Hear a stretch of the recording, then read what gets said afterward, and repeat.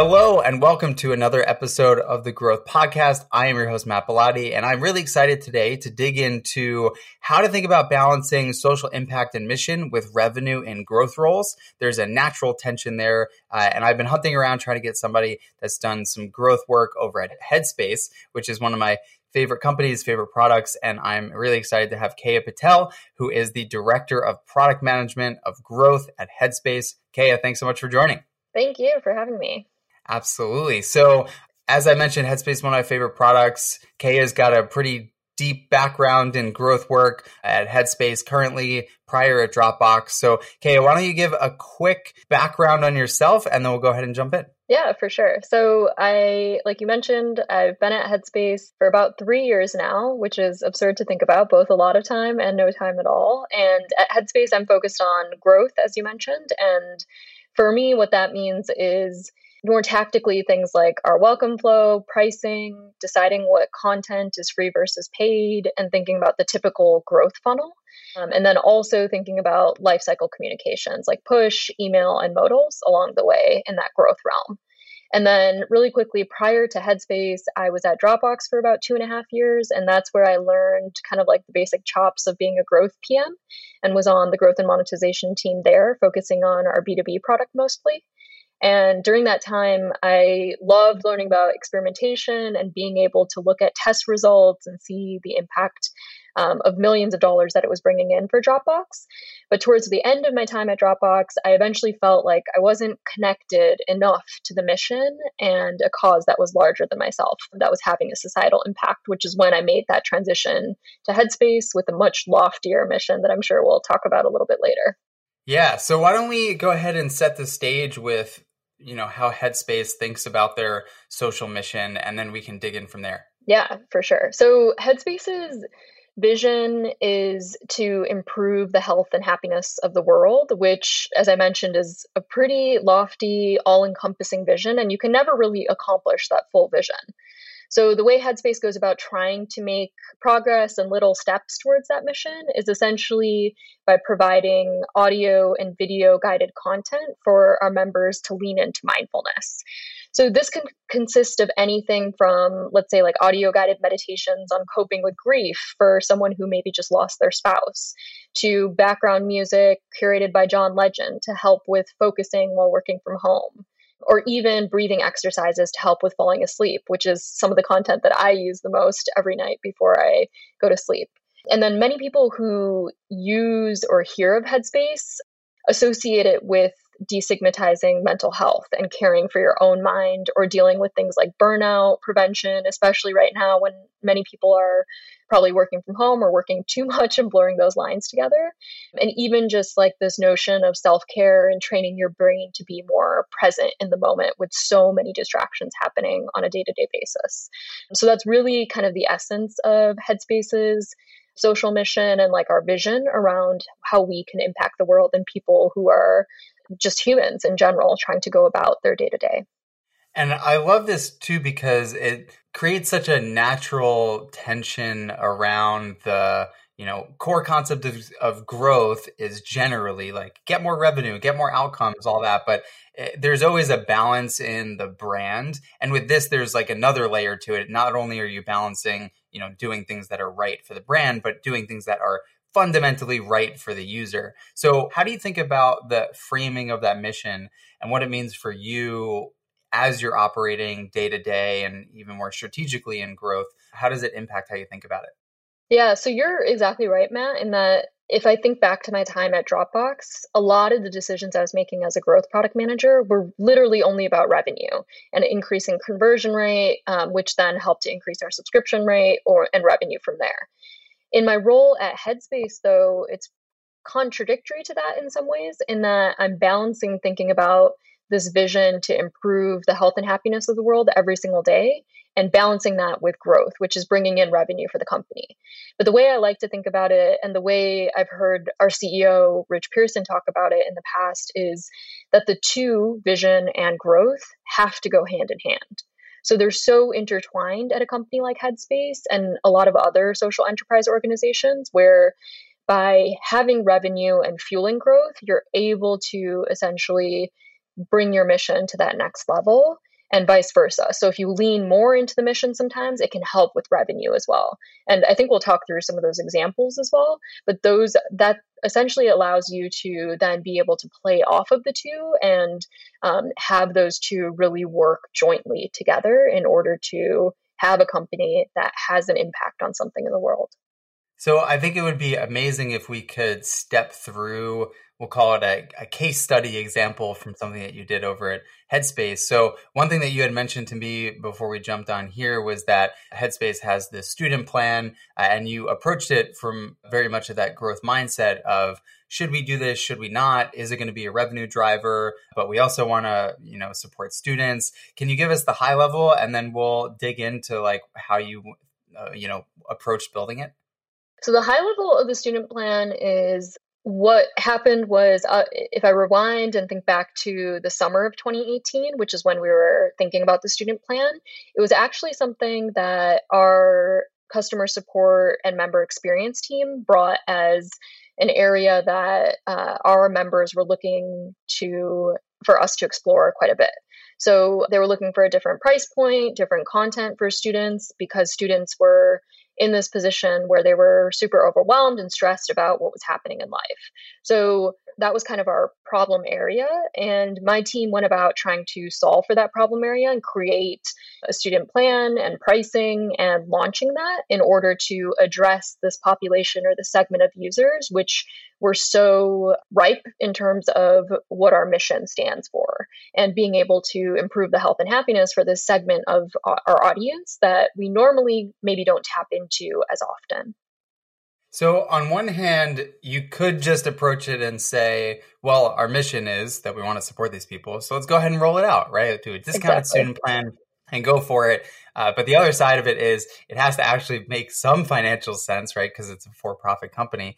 So what did the bar look like for we should invest in this, we should do it? Like what did that look like? Yeah. So if you were to ask someone on our finance team at the time who I was working really closely with, they would say something like the bar had to be that from a revenue perspective, or even from a subscriber number perspective, it had to be worth it, in that we were gaining incremental subscribers and gaining incremental revenue. If you were to ask someone maybe on our content team or on our social impact team, they would say, are we serving this population of users, which are students who are, again, really stressed or overwhelmed for maybe the first time in their lives by entering a university environment or being away from home.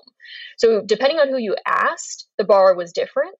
To me, the bar was actually being able to kind of have both of those hand in hand again and see if we could experiment to understand if those two could line up in a way that allowed, again, that mission and revenue perspective to be joint.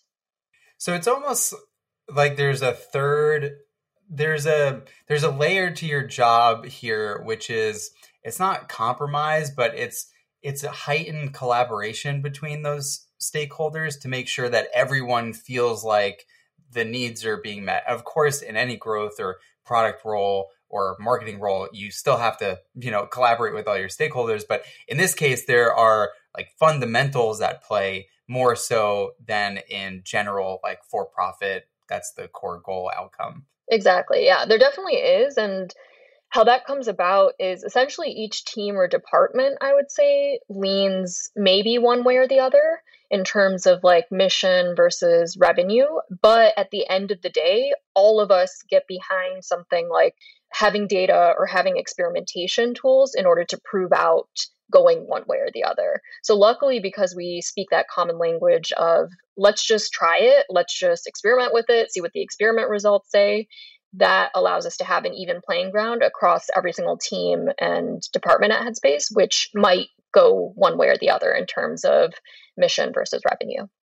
So what did that experiment look like? How did you structure it? How did you get people on board? What was the criteria? Exactly. So in terms of experimentation, what we did was in June of 2018, we created this experiment plan where we looked to understand in market at places like Amazon Prime or at Spotify with their student plan, what were they pricing their student plan at, and how should we reflect that at Headspace? So we ultimately decided to test 3 different price points. $99 a year, which was our control and our existing full price product, $49 a year, which was an intermediate 50% off type of product for our student plan, and then a really drastic $999 a year, which was giving our student plan about an 80% discount off of our full price product.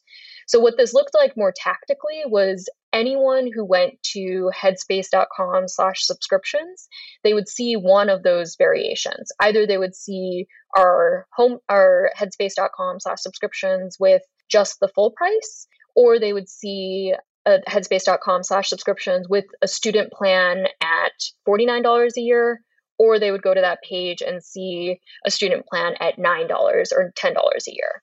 And what we were essentially looking to test was between those three different treatment groups or variations, what would be the take rate in terms of being able to purchase both the full price plans and the student plans. So as you can imagine, in that control group, which didn't even really offer a student plan, it was just showing that full price plan, our revenue was pretty high because people were purchasing that full price $99 a year plan.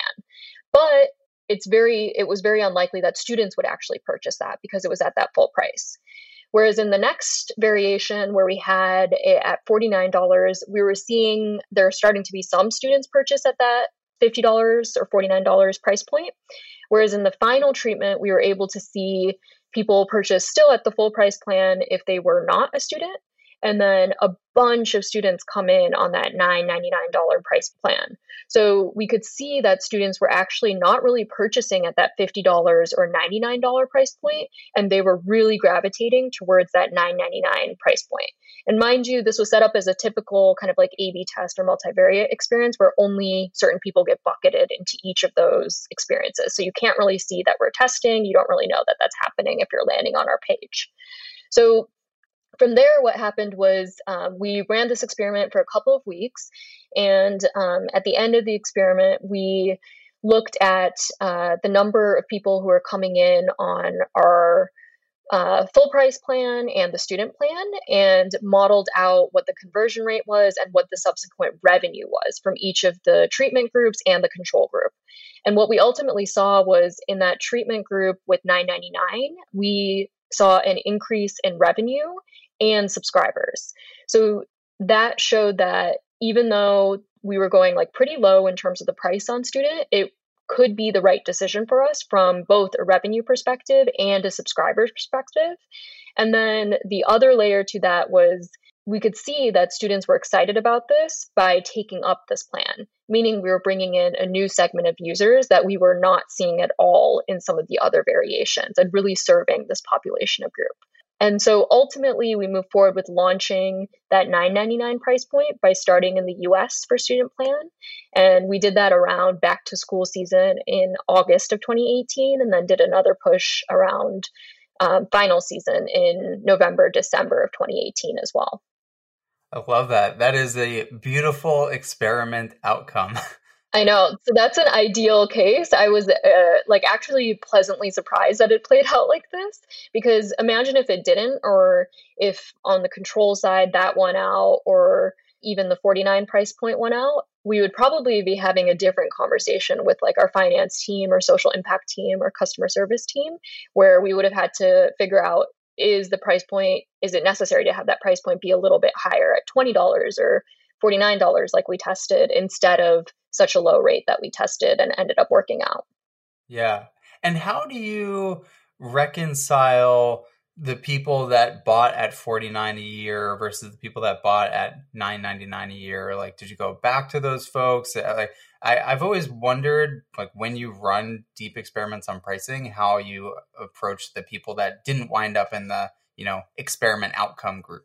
Yeah, so that's a good question, Matt. Normally what we do at Headspace, or what my policy is I work really closely with our member experience or support team. And usually what we do is anyone who reaches out, we award them with that lower price if they ask about it. Most people don't notice it or reach out. And in those situations, we can't always completely backtrack to figure out who it is, just due to not being able to track their personal identifying information. But anyone who does reach out proactively, we usually honor that, prorate it, and make sure they're taken care of. Makes a lot of sense. So One other example that you had mentioned when we were chatting was how you strike this sort of balance around the free trial. And I was hoping maybe we can dig into that one as well, kind of the same way that we did with the student plan just now. Awesome. Yeah, that's another really great example or fun example of the mission and revenue conversation that is always in my head. But about a year ago in late 2019, we were exploring allowing first time subscribers to have a free trial of 7 days or 14 days, kind of like the Netflix model or all these entertainment platforms. And to be honest, Headspace was probably a little bit late to the game in terms of offering a free trial. So we saw in market that our competitors and several others in health and wellness and fitness had a free trial that rolled into an annual product. So if I think of an example, at the time, Nike Training Club had a 7 day free trial rolling into an annual product. So what that looked like for a user was they had 7 days of access to the full Nike Training Club content and videos before then having to pay a larger sum for an annual product. There was no option to pay monthly or every 3 months or any sort of smaller transaction fee. It was only the annual option. So what we did on our side was we actually started experimenting with only that, where a control allowed a member to directly purchase for Headspace since we did not have a free trial at the time.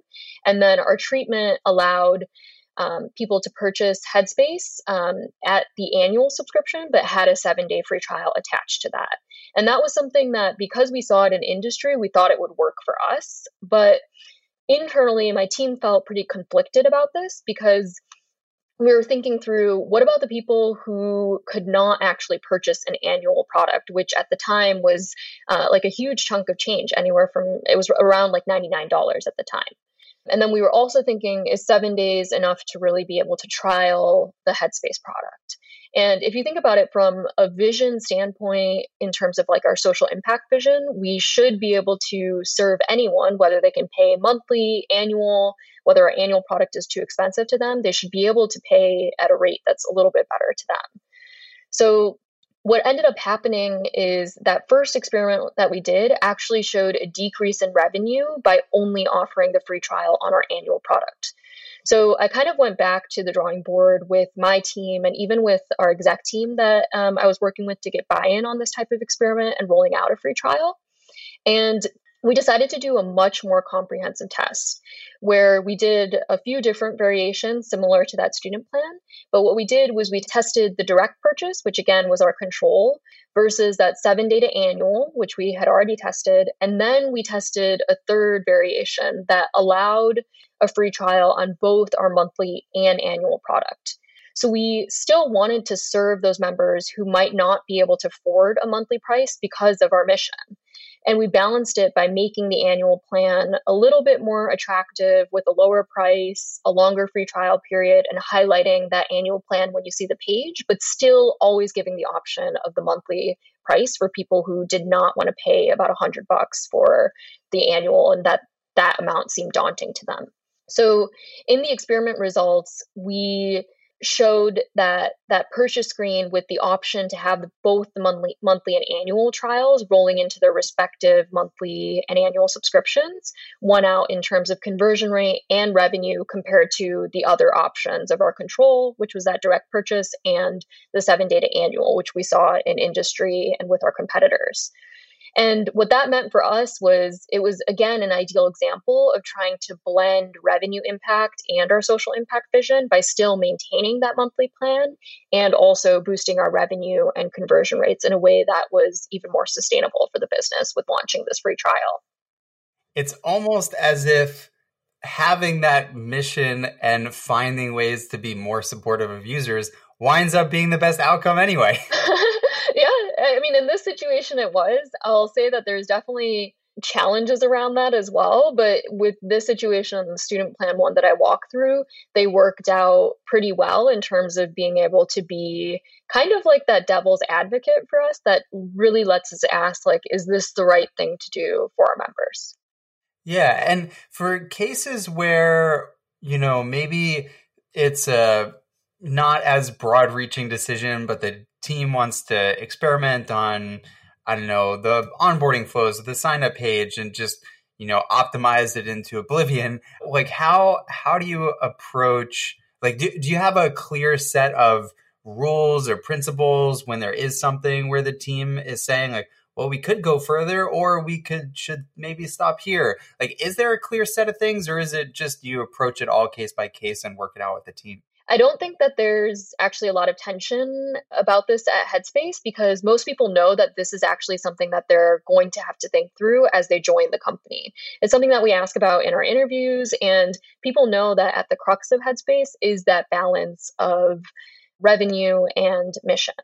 And the way I think about it more on my team when we're experimenting too much or experimenting into oblivion, as you mentioned, is one of two things. The first is, how can we get more data or more evidence one way or the other? And sometimes that is doing more experimentation or looking back at what our control was a year ago and retesting that to see if we've actually made enough progress.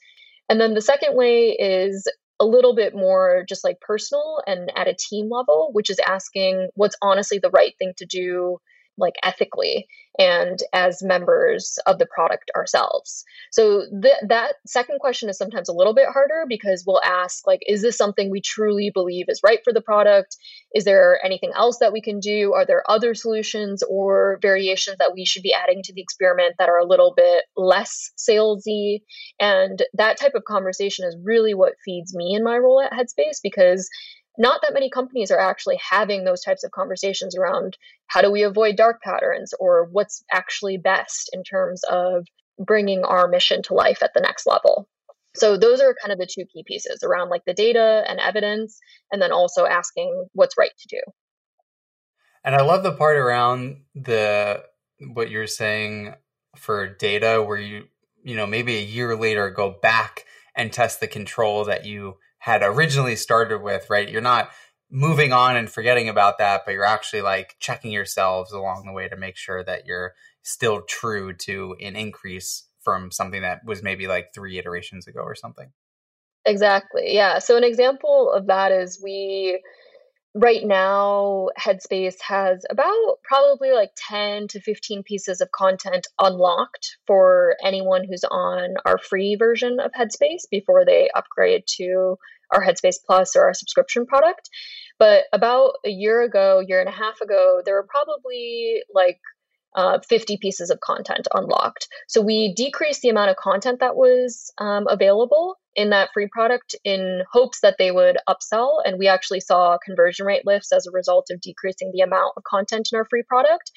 But right now, my team is getting ready to kind of test that again and see, was that actually the right decision? Is there something that's in the middle? Does it depend on the person and how they came into Headspace or their interests in terms of like what's right in that free version of the product? So it feels like we're still meeting our mission where it's meant to be, that people can still have access to the right content, make an informed decision before they upsell into our paid product.